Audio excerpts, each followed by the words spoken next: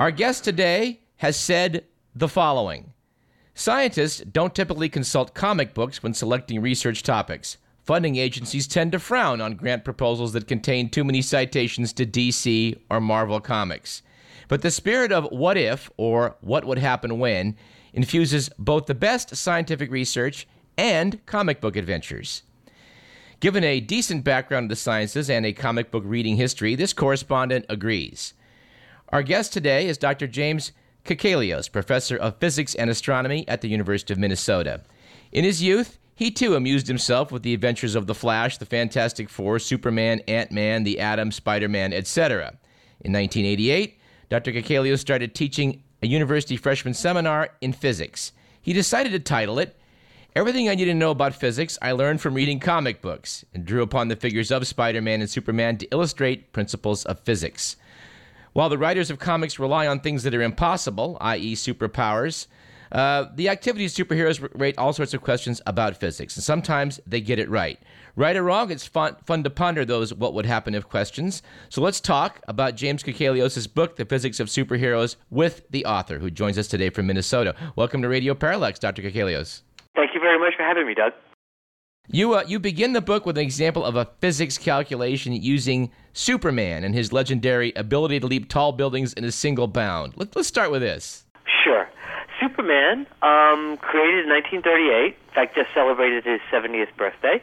Looking pretty good. Wow. He, by the two teenagers out of a suburb of Cleveland, Jerry Siegel and Joe Shuster, he had, an amazing set of powers and abilities, but not necessarily the powers and abilities we associate with him today. He couldn't fly, for example, but simply jump great distances, leap an eighth of a mile, say. He could lift a car overhead, but not a continent. And so, in my class and in my book, The Physics of Superheroes, we use this as an example, an excuse to talk about Newton's laws of motion. How fast do you have to be going if you jump up off the ground such that you would slow down due to gravity but still leap a tall building in a single bound? You have to be going nearly 140 miles per hour when you lift up off the ground. How do you achieve such a large, initial velocity? Well, through a process that physicists technically call jumping. And Superman presses down against the ground. Due to Newton's third law, every action has a reaction. The ground presses back up on him, lifting him up, and away. Now we use Newton again. How much force does he have to supply to the ground in order to lift up? We know his change in speed. We can estimate how long he spends pressing against the ground. We find that the force is nearly 6,000 pounds. Which is why we don't see this too often. And I'm lucky to leap a trash can in a single bound.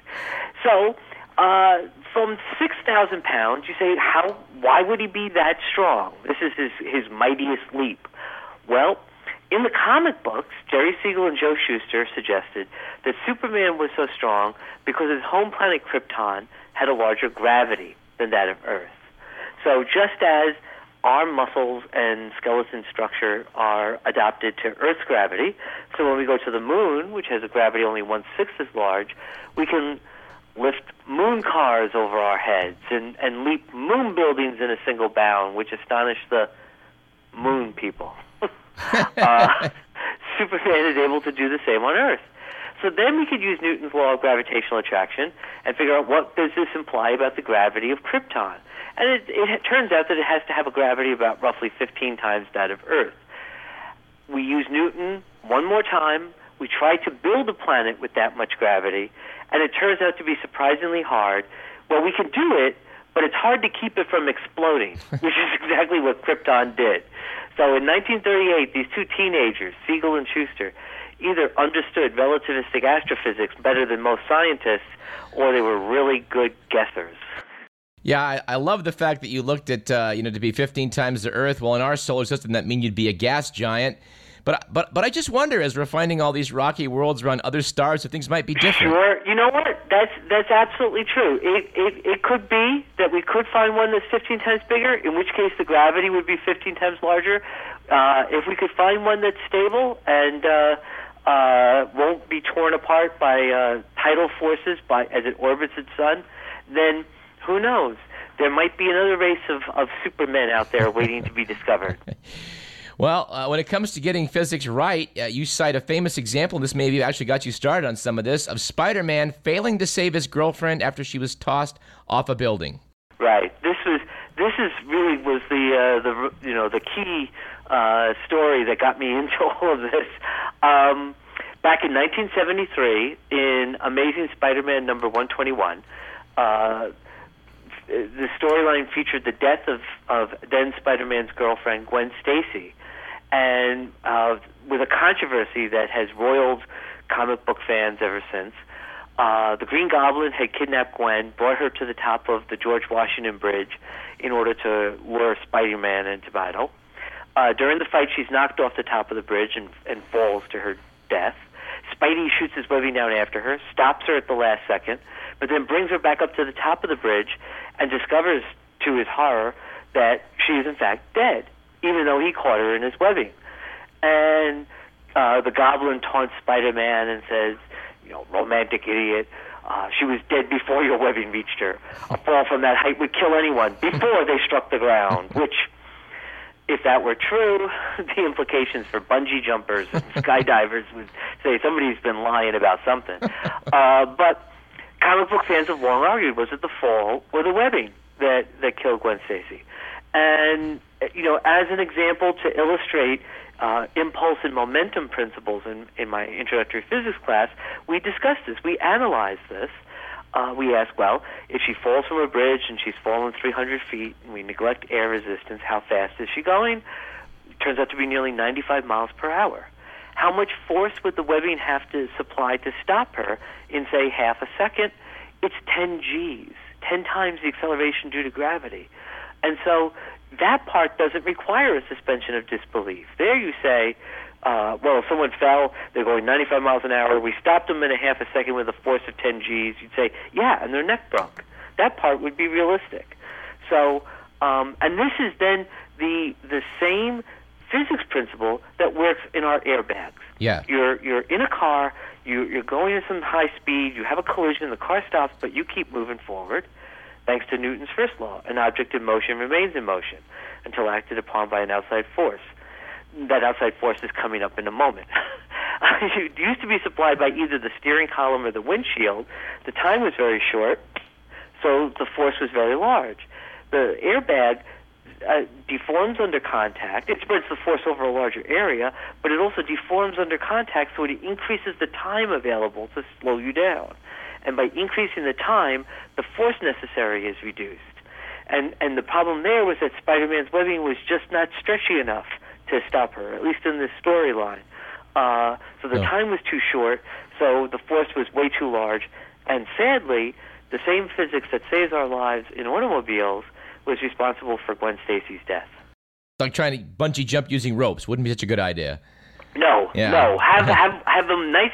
They're nice. They should be stretchy. Yeah. Because they should take a nice long time to slow you down. Yeah. That's the key thing. Yep.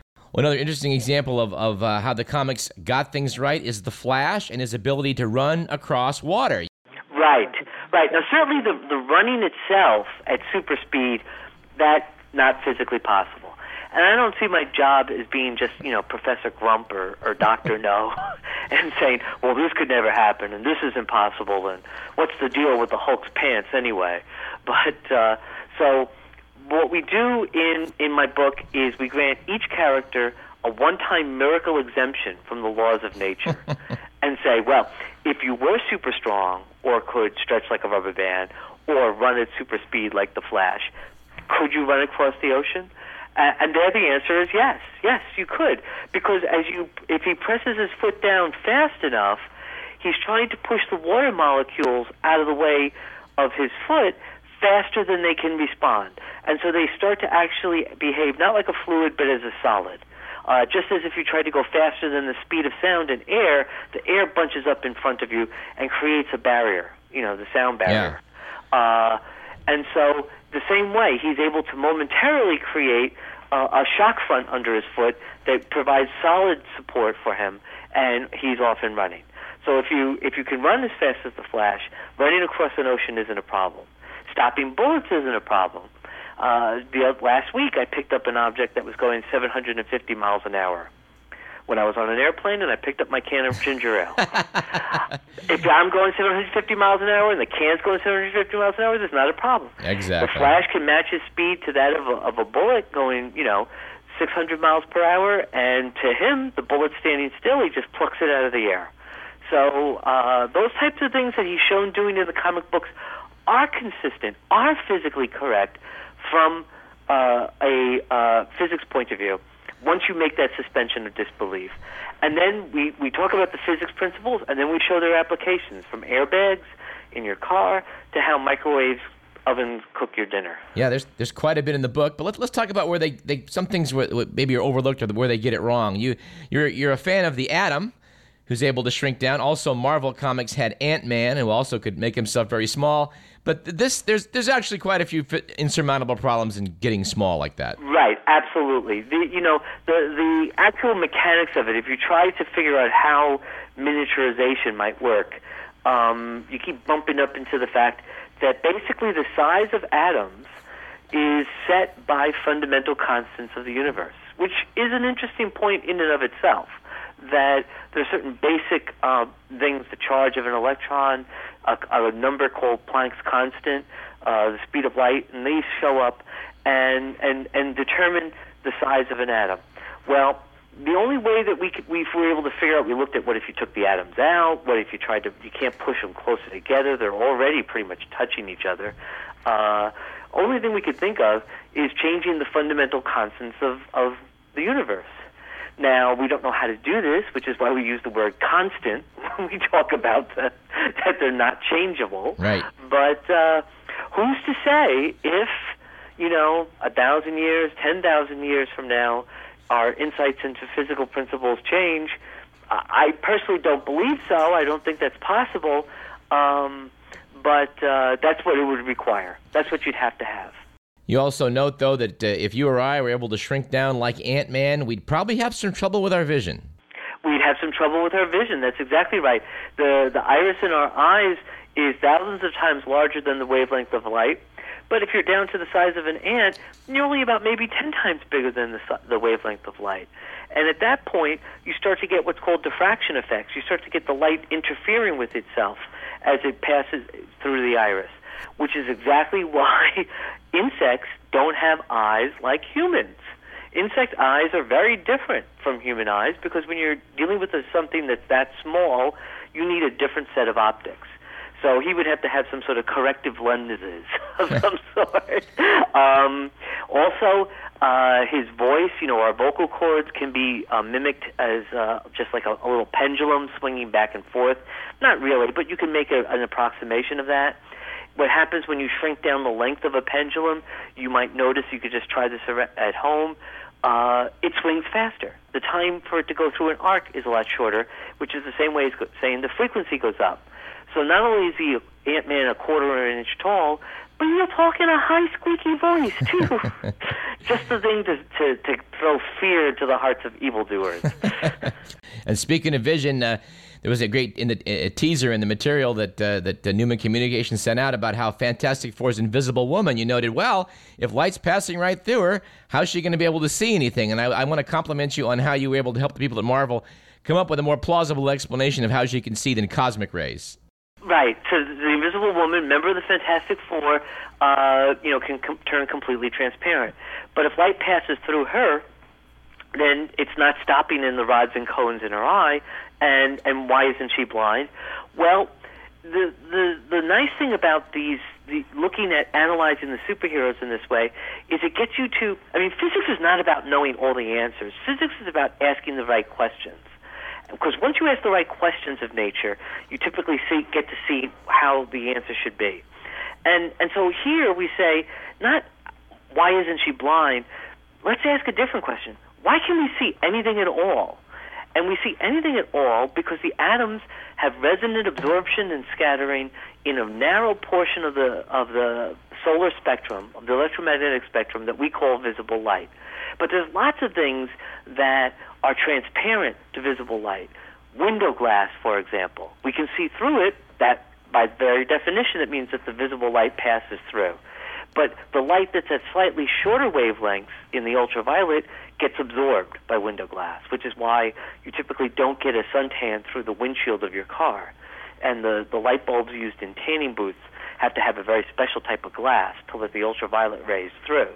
So presumably, her miracle exemption from the laws of nature involves being somehow able to shift the resonant absorption of all the atoms in her body from the visible portion of the spectrum to the ultraviolet.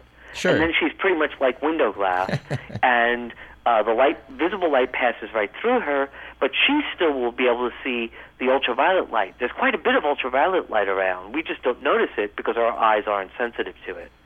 And you may ask, is it possible to have living cells that don't absorb visible light, that are transparent in the visible? And the answer is yes. Your corneas, your eyeballs would not function if you didn't have living cells over the front of it that let visible light through.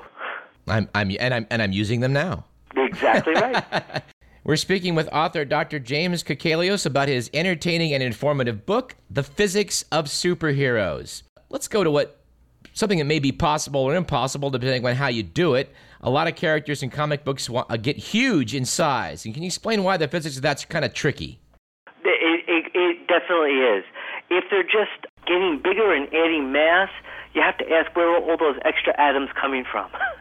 And even with and if you say energy, and mass can be interconverted through E equals mc squared, that equation goes in the wrong direction. It would take an enormous amount of energy to produce just one atom, a ridiculous amount. So that would not be very effective. There again, I guess we'd have to do the same thing as when we deal with shrinking characters. If we can change the fundamental constants of nature and to make the size of the atom smaller, presumably there might be like a knob where we can go in the reverse direction and change these constants so that the atoms themselves would become bigger. And that's pretty much the only way I can think of it that would, I hesitate to use the phrase make sense, but right. It's the only way that I could see around it. Even if you solve the problem, how to get bigger, there's this square cube law you're going to run up against. Well, that's exactly right. Thank you. That's exactly right. There's a separate problem because as you get bigger, you get heavier, but your bones are only able to support the weight of your body according to their cross-section. I mean, when you think about it, if you have a fishing line that can hold a 20-pound fish, a 20-pound fishing line, and you want to hold up a 40-pound fish, you don't make a longer line. You get a fatter line. You get a thicker line.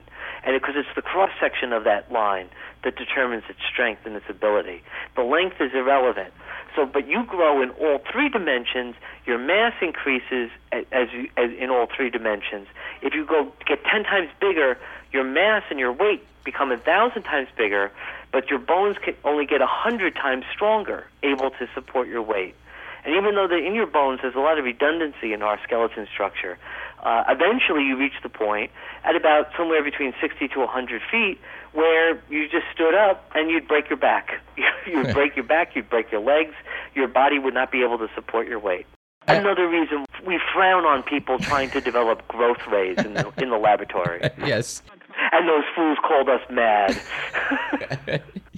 Let's talk about conservation of energy. Use a wonderful example of the Flash and how much food he'd need to burn to run this fast. Absolutely. I mean, we eat to get raw materials, to get atoms in our body for cell replacement, but we also do it because certain materials, organic matter, has stored chemical energy that our bodies have evolved and learned how to transform into the energy we need to do things like maintain our body temperature and to keep our blood flowing, and also to run, to walk, to do all the things we do.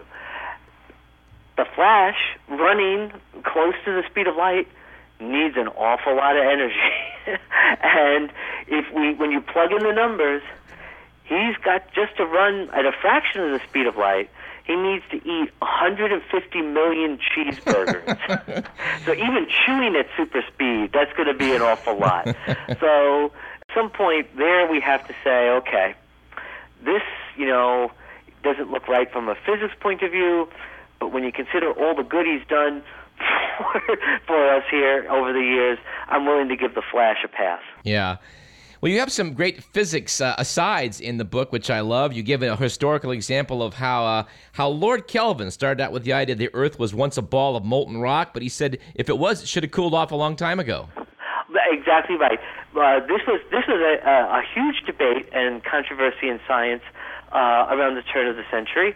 Lord Kelvin, one of the smartest physicists alive at the time, one of the experts in thermodynamics, the absolute temperature scale, degrees Kelvin, is named after him.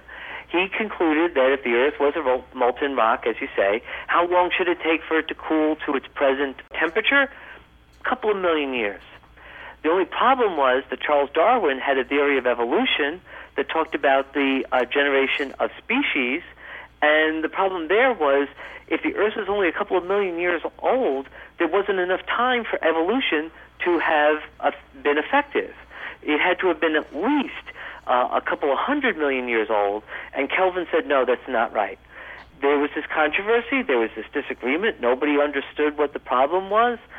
Darwin passed away, never knew, he always believed that the theory was correct because it worked so well to explain other biological problems, he just didn't understand the age of the Earth problem. Soon after, just years after Darwin passes away, radioactivity is discovered. And it's discovered that there's an internal source of heat inside the Earth. And so it's going to take much longer for the Earth to cool down, just like it takes much longer for your kitchen to cool down, even if you have the air conditioner on, if you have the oven on at full blast and the door open. You have an internal source of heat that you're fighting against.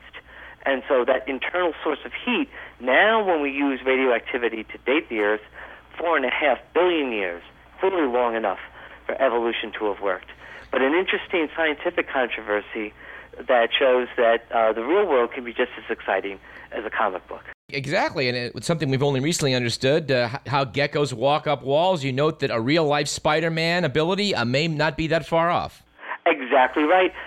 Gecko lizards use millions of tiny little fibers built into each little pad on their foot, and these use a very weak electrostatic attraction, basically static cling, to adhere to surfaces.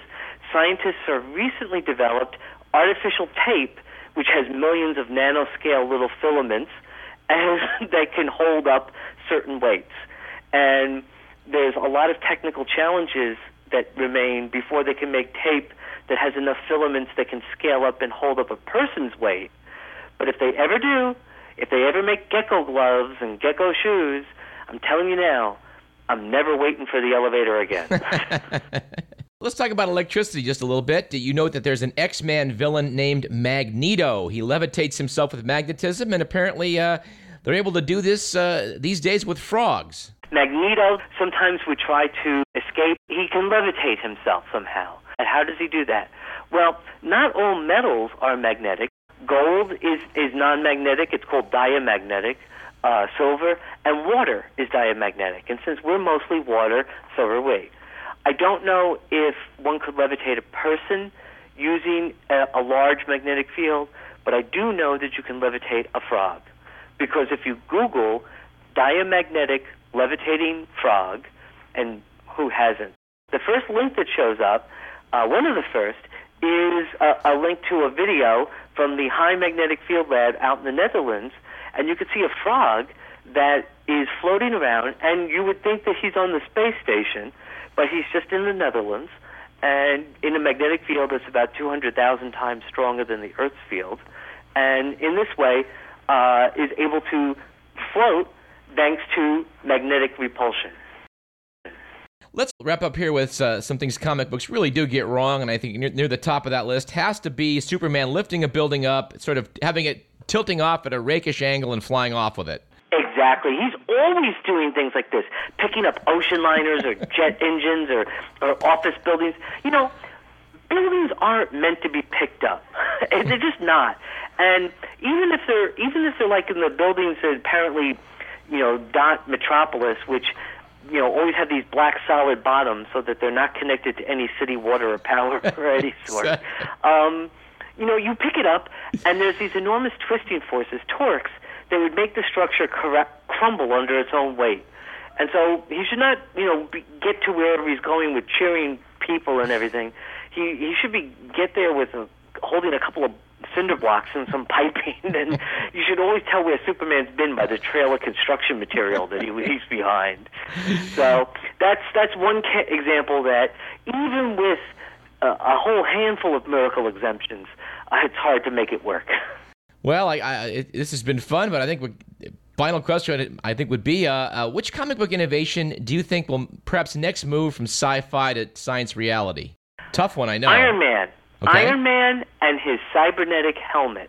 When Iron Man wants to fire his repulsor rays in his palm or activate his jet boots, he doesn't have to press any buttons or pull any triggers. He thinks about it, and it happens.